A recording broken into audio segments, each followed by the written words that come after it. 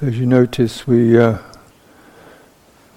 begin the sessions, group sessions, with making offerings to these images, and there's a reason for that, or an explanation for that. So recognize that what we call mind or heart or awareness as an imaginative level, an imaging level, or an imaging area, which actually is very potent.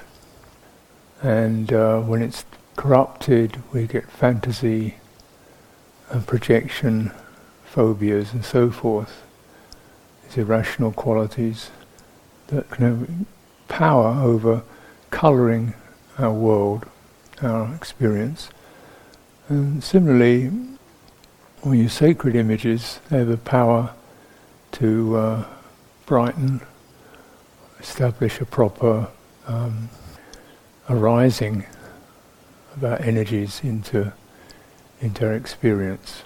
And the whole relationship, let's say with Buddha images and so forth, you don't actually have one, you invite one to take residence. So you invite the Buddha, or you invite the Prajna, or you invite Tara, or whatever you invite, you invite. And it's that you don't have one. And so in this sense, this is the summoning of the Indriya. You summon them, you request. This sort of sets things in the right perspective.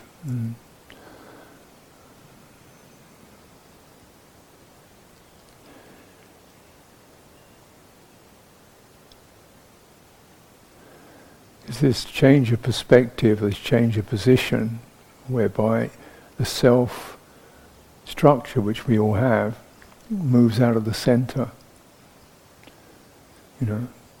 Which is we take the self, the person, out of the center of our agency, and there's that humility and opening to invite.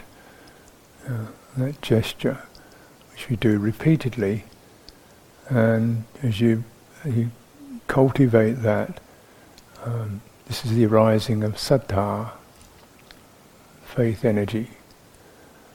And this changes the movement of desire from craving, which is a desire for the self to have and get something, into chanda, which is the motivation, sense of may there be, may there arise. So this is where our energy gets properly established, properly positioned. And so we come into formal meditation. The skill is to tap into that current of chanda, motivation, aspiration, and begin to feel the energy of it, which may be slight or weak or wavering, and using the embodiment as a crucible to contain, to locate.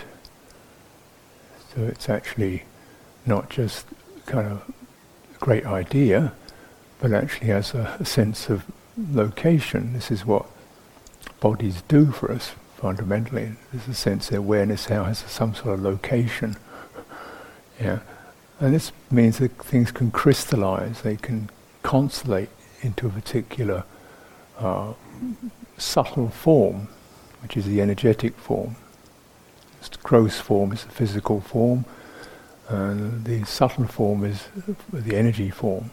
So we're holding whether we're sitting, standing, walking, holding the form as a crucible or as a container, and with the aspiration and feeling the body's energies, and then the saddha, the willingness, the faith to enter into the fullness of body energy in that form. And so as we cultivate sati, you span, bear the whole body in mind. You contain the whole body in mind, because this is the completeness of your form on the physical level. And that allows energy to arise within that particular crucible. And this is your template.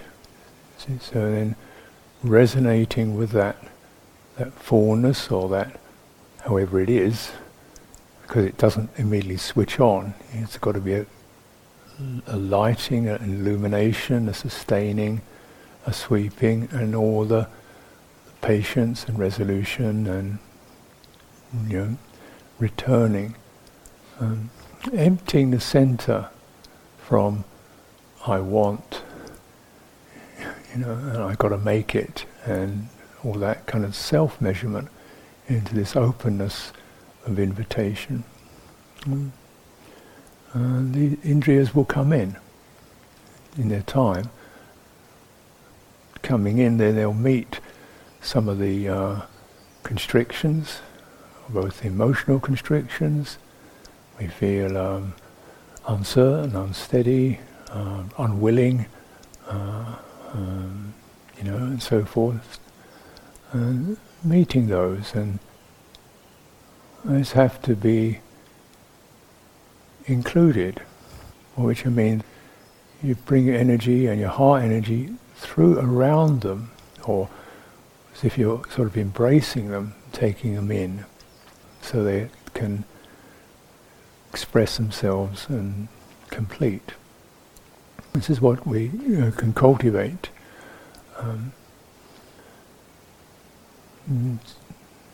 So let's take some time for silent practice. Let's take it to about just over half an hour or so, standing, sitting, walking.